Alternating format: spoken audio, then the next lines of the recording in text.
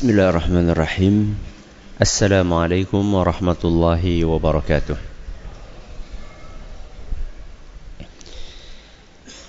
Alhamdulillahi wa kafa, wassalatu wassalamu ala rasulihil mustafa wa ala alihi wa sahbihi wa man iqtafa, amma ba'd.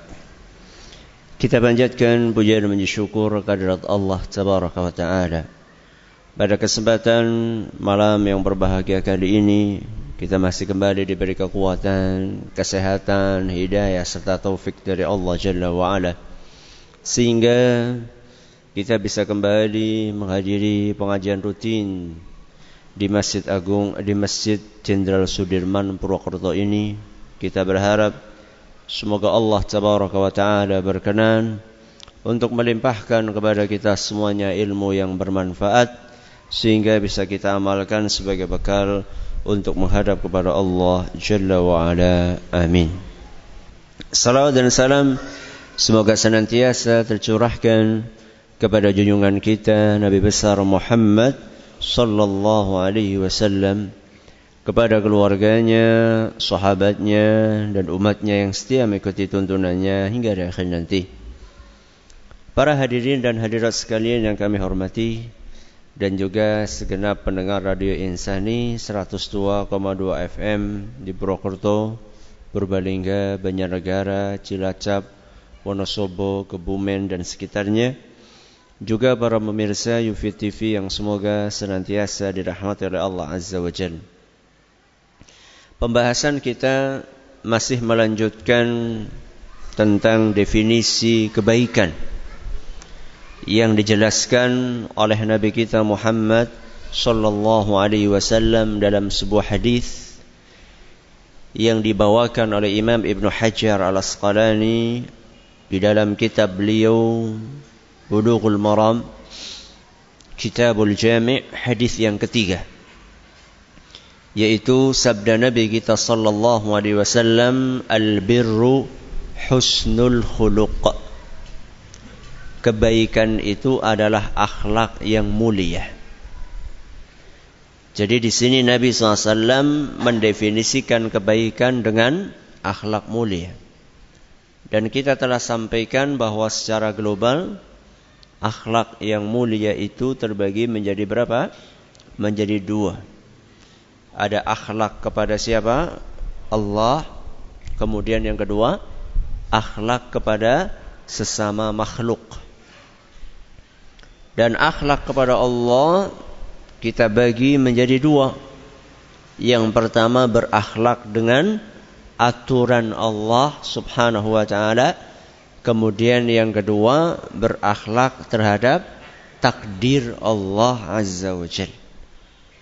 Hari ini kita akan memasuki akhlak terhadap makhluk. Setelah kemarin kita menyelesaikan pembahasan tentang akhlak kepada Allah, hari ini kita akan mengkaji tentang akhlak terhadap makhluk. Akhlak yang mulia terhadap makhluk itu maksudnya apa? Bagaimana seseorang dianggap sudah berakhlak mulia terhadap sesama makhluk? Ada beberapa pengertian yang dipaparkan oleh para ulama kita. Di antara pengertian tersebut yang kami anggap cukup mewakili dari pengertian akhlak mulia terhadap sesama makhluk adalah apa yang disampaikan oleh sebagian ulama. Akhlak yang mulia itu adalah badlun nada wa kafful adha wa ihtimalul adha, yang artinya badlun nada, berbuat baik kepada orang lain. Akhlak mulia itu apa? Berbuat baik kepada orang lain. Ini yang pertama. Yang kedua, kaful adha, tidak menyakiti orang lain. Yang pertama apa tadi? Berbuat baik kepada orang lain.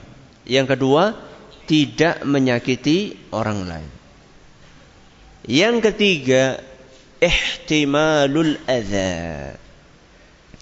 Menahan diri ketika disakiti sama orang lain. Ada berapa akhlak mulia berarti? 3. Ini kita lagi bicara akhlak kepada sesama makhluk. Yang pertama, berbuat baik kepada orang lain. Yang kedua, tidak menyakiti orang lain. Dan yang ketiga, menahan diri ketika disakiti sama orang lain. Orang yang memenuhi 3 poin ini, maka dia sudah dikategorikan insya Allah memiliki akhlak mulia. Ketika ada salah satu di antara 3 poin ini, atau bukan salah satu tapi salah 2. Bukan salah 2, bahkan mungkin salah 3, alias 3-tiganya tidak dipenuhi, berarti tidak pantas dia dikatakan berakhlak mulia. Kita kaji satu persatu. Yang pertama, berbuat baik kepada orang lain. Apa contohnya Ustaz? Macam-macam. Setiap kebaikan yang kita berikan kepada orang lain, itulah akhlak mulia. Senyum. Baik atau tidak itu? Baik. Ketika kita senyum sama orang lain, maka kita telah berakhlak mulia. Ada yang lain Ustaz? Ada. Berkata jujur. Ditanya sama orang lain tentang sesuatu yang kita ketahui, kita jawab sesuai dengan apa yang kita ketahui. Berkata jujur kepada orang lain. Ini juga termasuk akhlak mulia. Kemudian yang lainnya adalah bermuka manis. Ketika ketemu sama orang lain, kita temui dia dengan wajah yang berseri-seri. Salaman sama orang lain dengan wajah yang berseri-seri. Kadang-kadang kita sama samping kita, ketika kita lihat nggak kenal lah, akhirnya apa? Nggak senyum. Coba sekarang, Anda lihat samping kanan atau kiri Anda, kenal nggak? Nggak. Coba sekarang salaman. Praktek ini. Ayo coba salaman semuanya. Salam, senyum. Ya. Ini namanya teori dan praktek. Jadi nggak cuma belajar teori saja, praktek. Masa ngaji udah setahun di jensut nggak tahu kanan kirinya? Ya. Oh, ganti-ganti. Bongkar pasang. Di dalam Al-Quran, Allah memerintahkan kita untuk berbuat baik kepada orang lain. Yaitu dalam surat Al-Baqarah ayat 195. Surat Al-Baqarah ayat 195. Di dalam ayat itu Allah Azza wa Jalla berfirman, wa ahsinu. Berbuat baiklah kalian. Innallaha yuhibbul muhsinin. Sesungguhnya Allah mencintai orang-orang yang berbuat baik.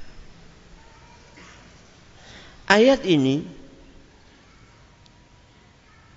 mengandung sekurang-kurangnya 2 hal.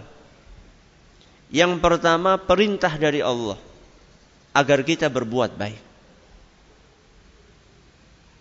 Hal yang kedua adalah alasan kenapa kita berbuat baik.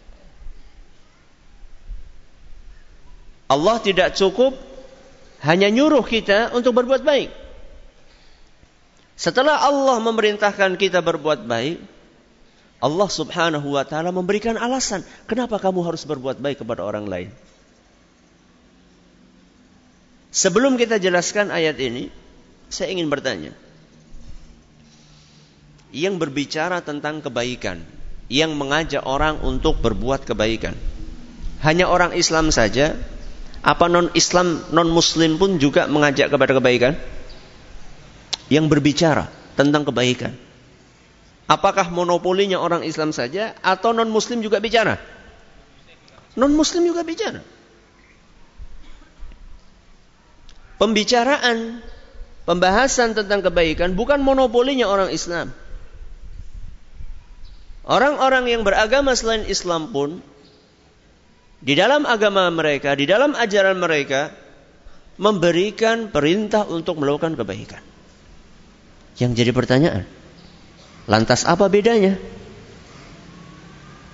antara konsep kebajikan yang ditawarkan oleh Islam dengan konsep kebajikan yang ditawarkan oleh agama yang lainnya? Kira-kira sama apa beda? Jelas beda. Perbedaannya apa Ustaz? Banyak. Di antara perbedaannya apa yang termaktub dalam surat Al-Baqarah ayat berapa tadi? 195. Apa Ustaz? Motivasi, alasan, dorongan kenapa kita berbuat baik. Kalau orang Islam motivasinya berbuat baik adalah karena innallaha yuhibbul muhsinin. Karena dia sadar, karena dia yakin bahwa Allah Subhanahu wa taala mencintai orang-orang yang berbuat baik. Apa bedanya Ustaz? Ketika kita berbuat baik, motivasinya itu. Dengan orang yang berbuat baik, asal berbuat baik.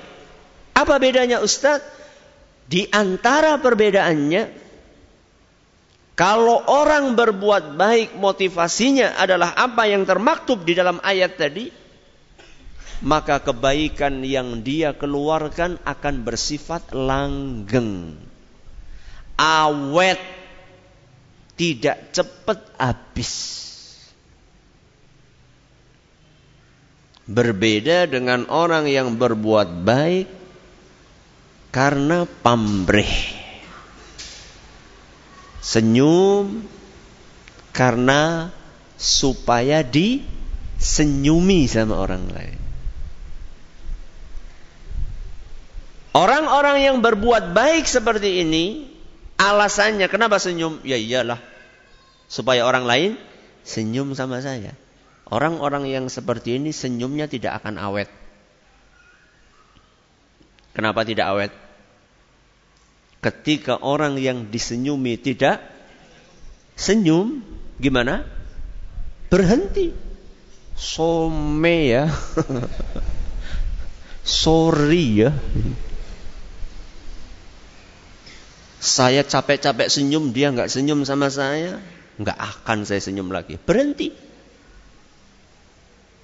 Tapi orang yang berbuat kebaikan, motivasinya apa yang termaktub dalam ayat tadi. Kenapa ente senyum? Karena Allah mencintai orang-orang yang senyum. Iya. Karena Allah mencintai orang-orang yang berbuat baik. Makanya orang-orang yang motivasi berbuat baiknya adalah karena dia yakin Allah mencintai orang-orang yang baik, dia tidak akan pilih-pilih ketika berbuat kebaikan kepada makhluk lain.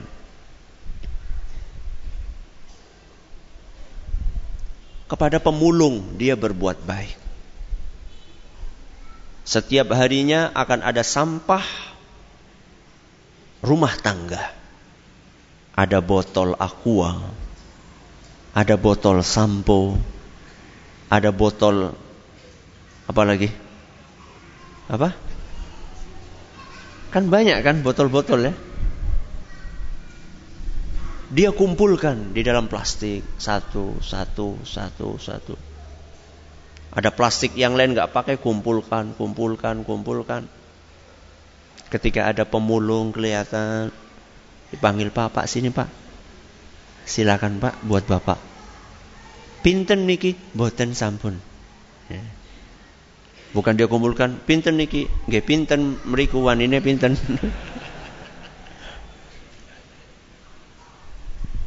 Dia enggak kenal siapa itu pemulung.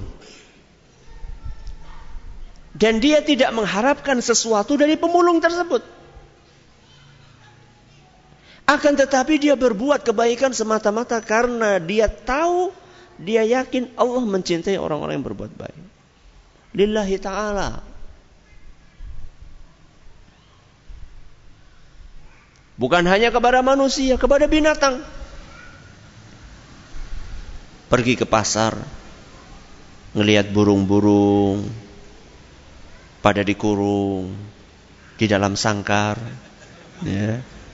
Wah, kasihan sekali ini burung-burungnya. Pinten niki, Pak? Ya, pinten nggih? 100.000 mawon. Kalau saya beli 10 gimana, Pak? Ada diskon enggak? Ya, wonten. Saya kasih harganya 5.000. Boleh lagi, Pak, diskon sedikit lagi. Ya sudahlah 1.003. Ya sudah. Ya. 1.003. 10.003, maaf. 10.003 ya sudah. Ini saya beli 30.000. Burung-burung yang ditangkap di pakai jala itu loh. Burung-burung murah. Udah dapat. Langsung dibuka apanya? Sangkarnya. Terbangi. Ya. Dia tidak ada maksud apa yang akan dia dapatkan dari burung-burung kecil itu. Apa pamrih yang akan dia dapatkan? Burung-burung kecil itu bisa ngapain untuk dia? Tapi dia berbuat baik karena Allah mencintai kebaikan. Kucing-kucing liar yang kadang-kadang kita dapatkan mati kelaparan. Dia belikan makanan kucing, atau dia belikan susu kental manis, ya. Kemudian dia taruh di mangkok bekas, dia taruh di situ. Dia tidak mengharapkan kebaikan apa-apa dari kucing-kucing liar tadi, tidak. Tapi dia yakin bahwa Allah Subhanahu wa ta'ala mencintai orang-orang yang berbuat baik.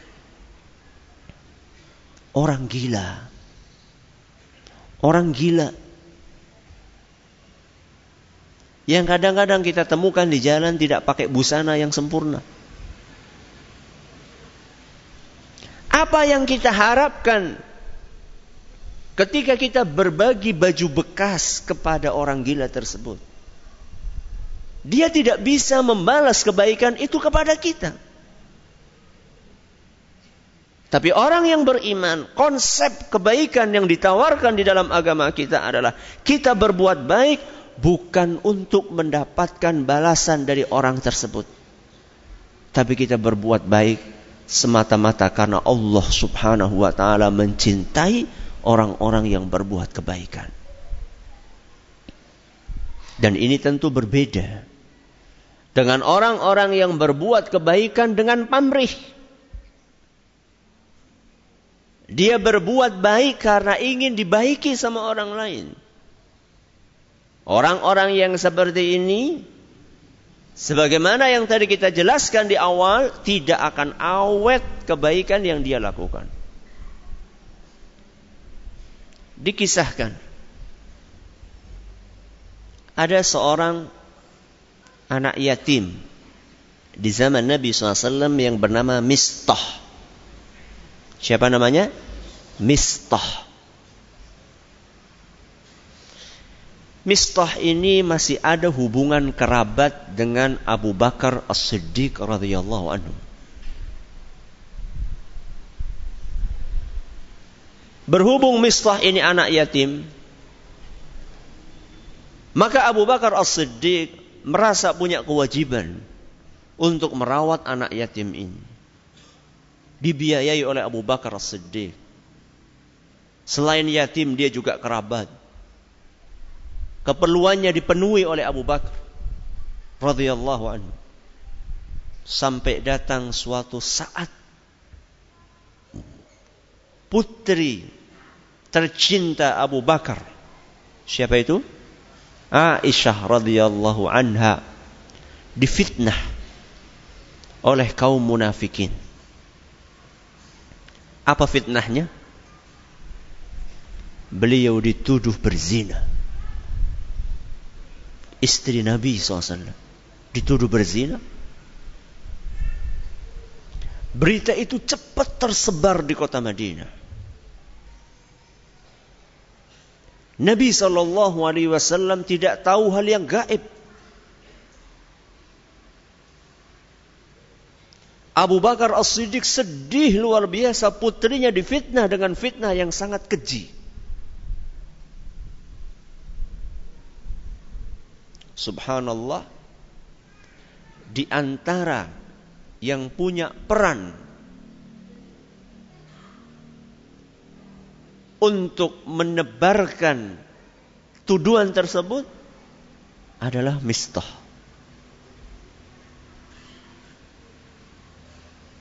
Padahal Mistah ini dibiayai, dirawat oleh Abu Bakar As-Siddiq radhiyallahu anhu.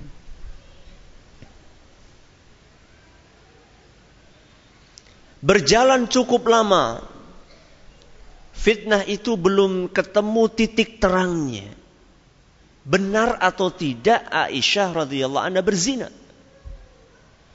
Nabi SAW tidak tahu hal yang gaib. Beliau tidak bisa membebaskan tuduhan tersebut, tapi juga tidak bisa membenarkannya, karena beliau tidak tahu hakikatnya.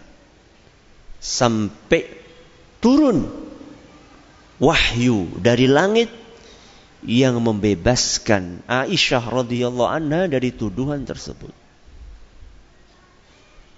Dan Rasulullah sallallahu alaihi wasallam luar biasa bahagia. Abu Bakar As-Siddiq juga seperti itu, akan tetapi Abu Bakar As-Siddiq begitu tahu bahwasannya kabar tidak sedap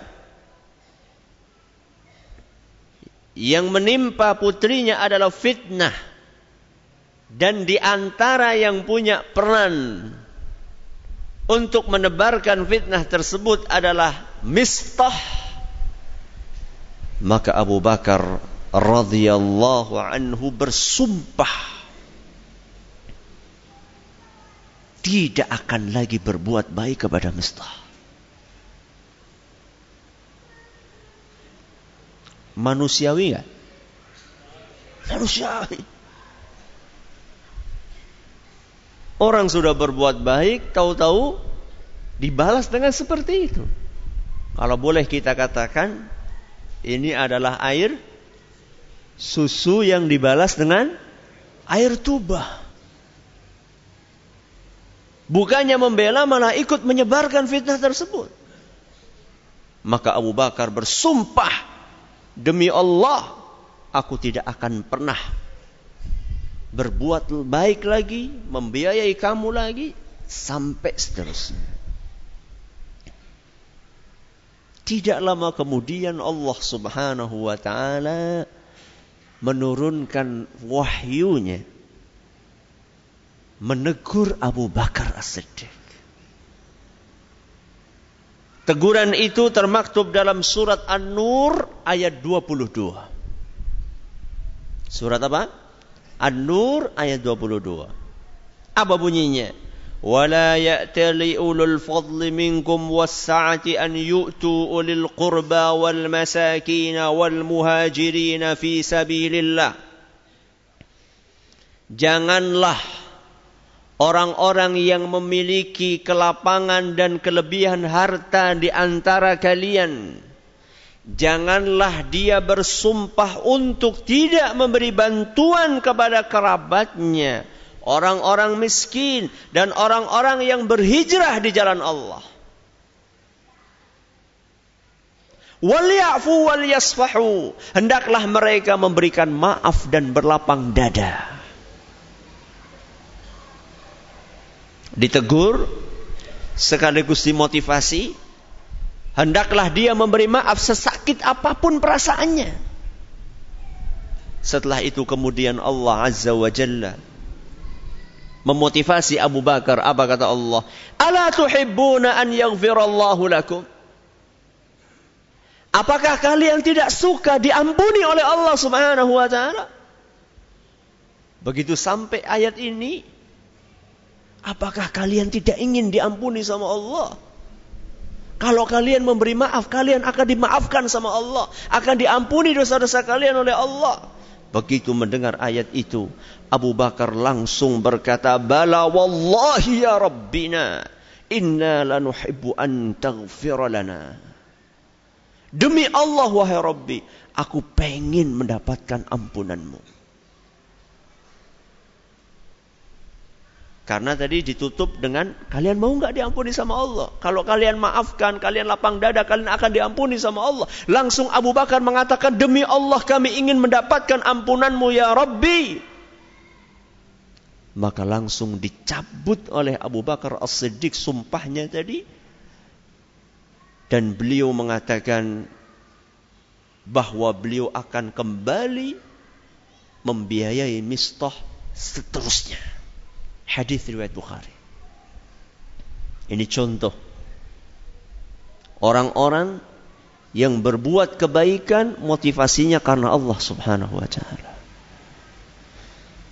Sekalipun dibalas dengan keburukan, dia tetap berbuat baik sama orang tersebut semata-mata karena ingin mendapatkan kebaikan dari Allah Azza wa Jalla. Ini poin yang pertama, berbuat apa? Kebaikan kepada orang lain. Poin yang kedua, akhlak mulia adalah tidak menyakiti orang lain.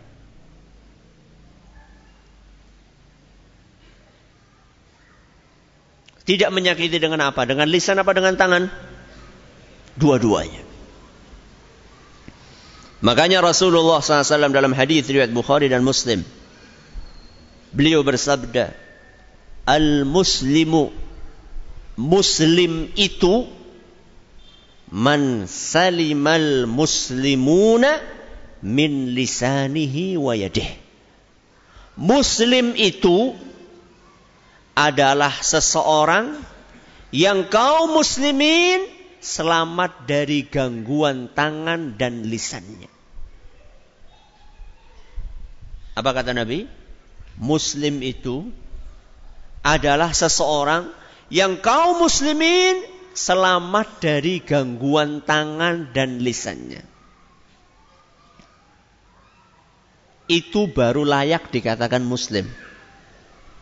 Pertanyaannya, dengan definisi yang dibawakan oleh Nabi SAW tadi, kira-kira kita sudah layak dikatakan muslim apa belum? Kok diem? Sudah apa belum? Kadang sudah, kadang belum.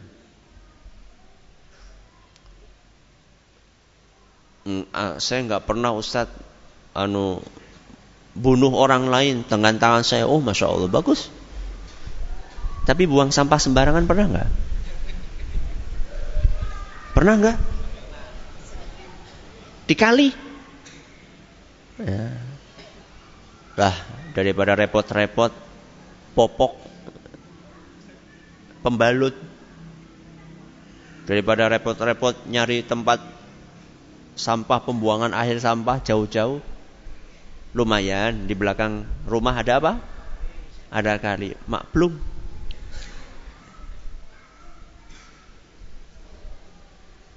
Entah sampai di mana sampah tersebut, dan entah berapa orang yang akan dirugikan dengan sampah itu. Petani dirugikan. Karena sampah-sampah itu masuk ke sawah-sawah mereka lewat jalur irigasi. Para nelayan dirugikan. Karena ketika dia mancing dapatnya popok. Ketika menjala, kelihatannya berat banget, ternyata isinya popok, pembalut, sampah, dan lain sebagainya. Manusia tok yang dirugikan? Enggak. Termasuk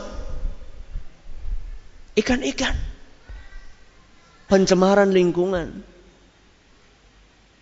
Seperti ini, layakkah dikatakan muslim? Belum. Ustaz sudah sholat, Ustaz 5 waktu. Iya, sambil berangkat ke masjid, sambil buang sampah di kali.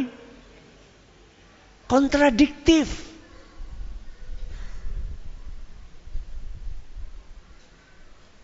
Antara perilaku yang dia lakukan di masjid, yaitu sholat, dengan apa yang dia lakukan ketika berangkat ke masjid.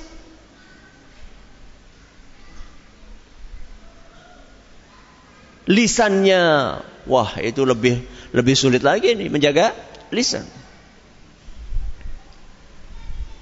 Masih suka menggunjing orang lain, membicarakan aibnya orang lain, dan bahkan bisa sampai berjam-jam untuk membicarakan aibnya orang lain. Aib yang belum jelas kebenarannya. Apakah benar-benar dilakukan oleh dia atau tidak? Begitu dapat berita sedikit langsung di-share. Lewat medsos. Merasa bangga ketika dia adalah pertama kali yang mendengar berita tersebut.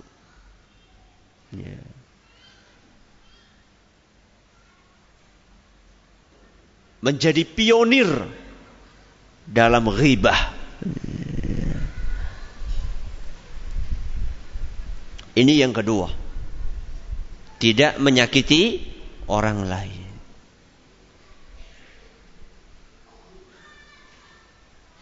Termasuk praktek menyakiti orang lain yang masih dianggap biasa di negeri kita apalagi adalah merokok. Ustaz, hampir setiap pengajian Ustaz bicara rokok nih Ustaz. Ya iyalah, sampai berhenti orang yang rokok. Sadarkah Anda bahwa dengan merokok itu Anda telah menzalimi berapa orang manusia?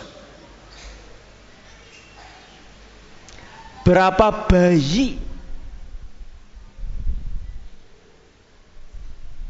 yang terkena penyakit parah gara-gara rokok yang Anda hembuskan?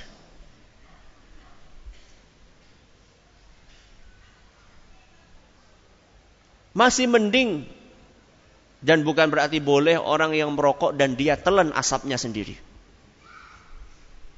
Kenapa mesti Anda bagi-bagi hal yang mengganggu itu kepada orang lain? Kalau Anda pengen menikmati, telan sendiri. Gak usah dia apa? Gak usah dikeluarkan. Marem. Kenapa mesti Anda bagikan penyakit itu kepada orang lain?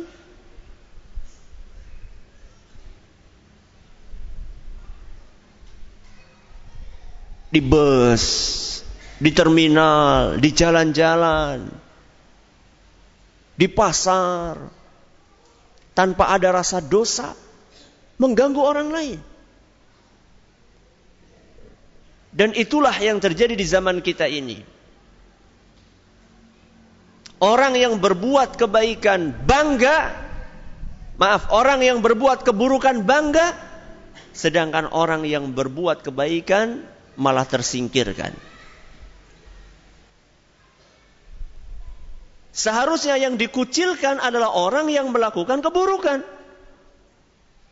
Kalau kita lihat di zaman kita ini, yang terkucilkan adalah orang yang melakukan kebaikan.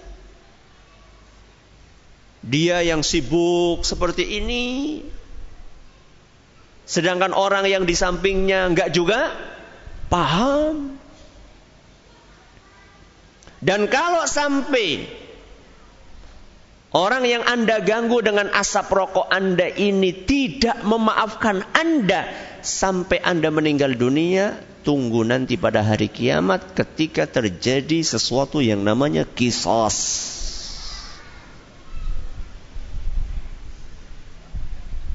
Apa itu Ustaz qisas? potong leher, bukan. Qisas pada hari kiamat adalah pahala yang Anda miliki akan dicabut oleh Allah Subhanahu wa ta'ala. Kemudian dilimpahkan kepada orang-orang yang Anda zalimi. Dan berapa orang yang telah Anda zalimi dengan asap rokok Anda. Dan berapa lama dia terzalimi.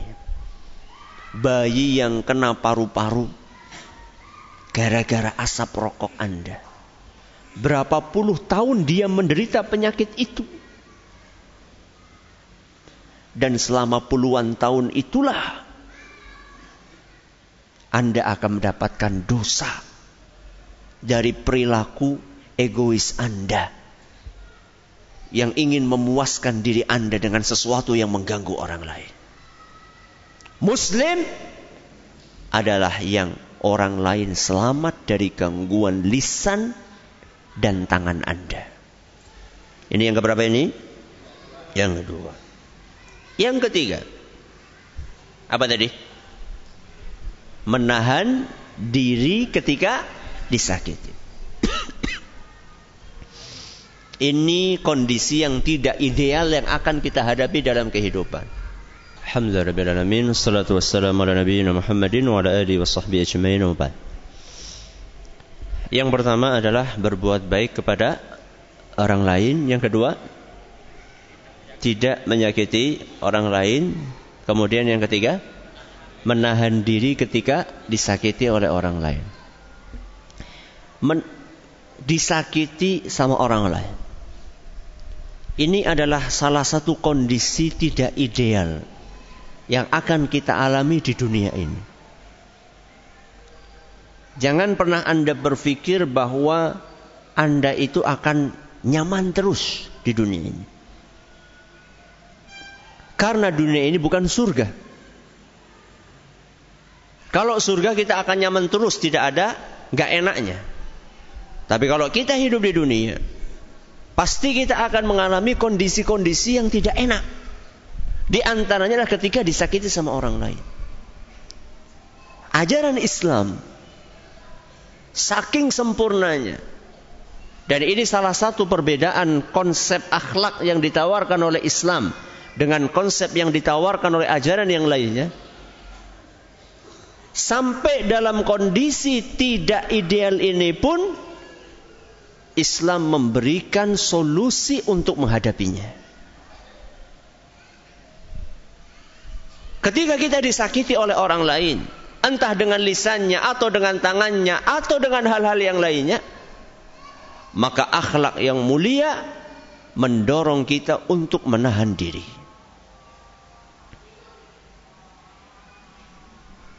Bahkan ayat Al-Quran memberikan solusi yang lebih tinggi lagi. Dalam surat Al-Mu'minun ayat 96. Surat Al-Mu'minun ayat 96, Allah Subhanahu wa taala berfirman, "Idfa' billati hiya ahsanus sayyi'ah." Balaslah keburukan dengan apa? Kebaikan. Ini bukan hanya menahan diri saja. Kalau menahan diri ini kan mungkin sifatnya pasif. Tapi ini lebih tinggi levelnya dari sekedar menahan diri. Ketika kita disakiti sama orang lain, kita balas perilaku buruk dia dengan kebaikan kepada orang tersebut.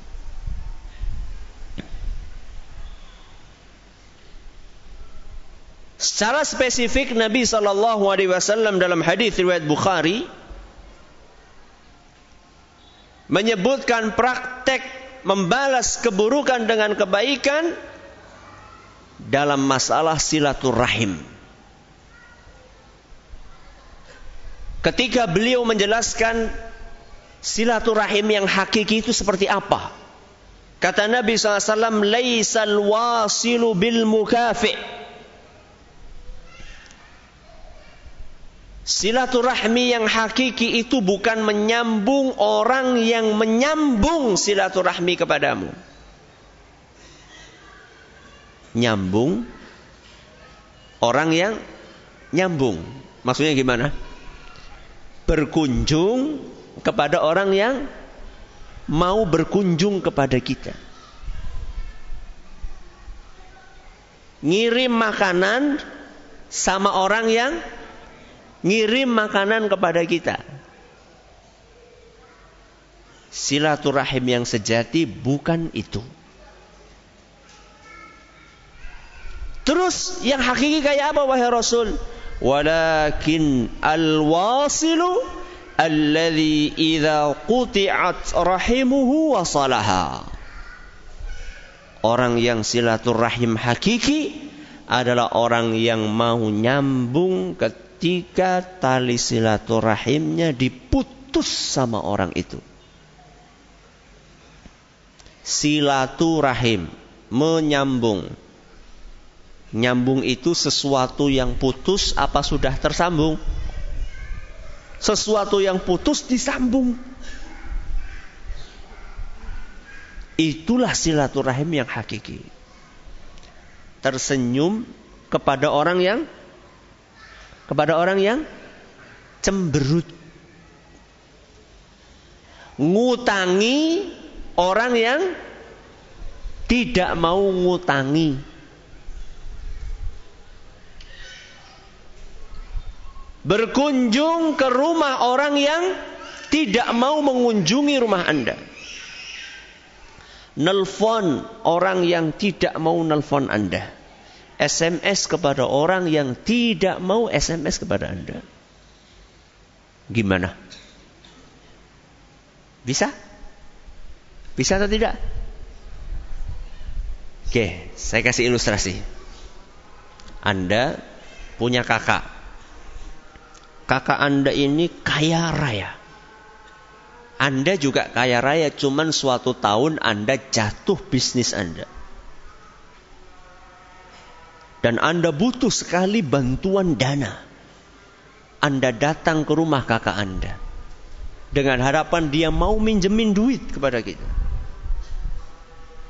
Dan kita tahu persis kondisi ekonomi dia lagi baik. Bisnisnya lagi nanjak keuntungannya. Begitu kita ceritakan bla bla bla bla bla, ternyata dia jawabnya apa? Aduh nun sewu dek, aku lagi angel banget ekonomi ini. Padahal kita tahu persis dia bukan sedang sulit, malah justru bisnisnya lagi nanjak. Apa yang bisa kita lakukan? Ya, priwe maning. Kita pulang dalam keadaan hati apa? Medegel. 1 tahun kemudian roda bergulir.